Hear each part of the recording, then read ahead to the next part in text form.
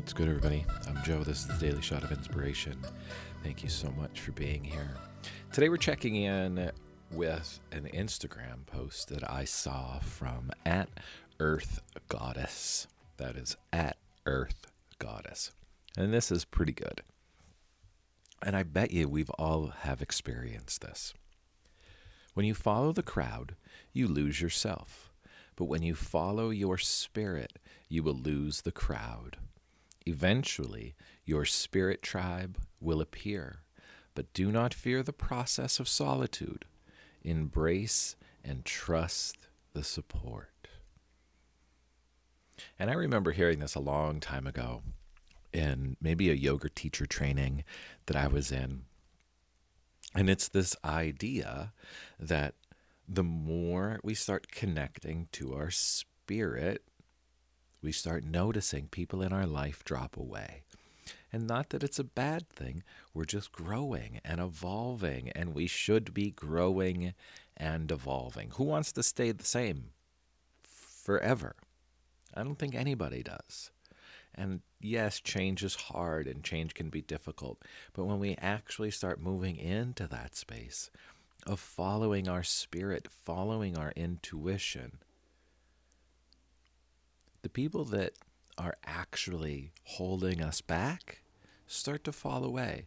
And it's not this process that, oh my goodness, I have to tell my friend that we can't be friends anymore. It really happens with grace and ease. It literally is just a falling away. And before you know it, you look around and you say, my spirit team showed up. My spirit tribe showed up.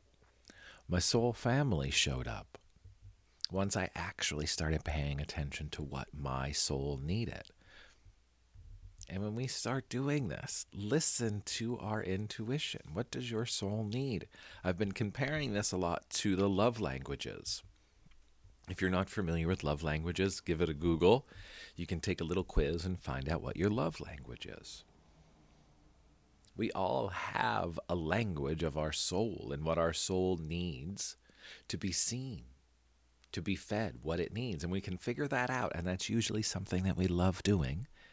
When we figure that out and we start doing the things that we love doing and we start feeding our soul, the energy vampires drop away. A new group of beautiful, supportive people start showing up. And we notice our world starts shifting into the paradigm, into the reality that we actually want to be living in. And that happens because we're doing the things that feed our soul. So today and every day, my friends, explore the things that make you happy. Do more of the things that make you happy. Start exploring those things. For me, this is one of those things that makes me happy. Talking on this microphone, having this podcast is something that feeds my soul. There's a part of me since I was a wee little one that has wanted to be seen, that has felt that I have something to say. So when I get out of my own way and say this is what I do and I love it and it feeds my soul, guess what happens? These words that come out of my mouth flow with more grace and ease. The inspired ideas flow into me with grace and ease. The right people show up in my life with grace and ease. And the same can happen for you.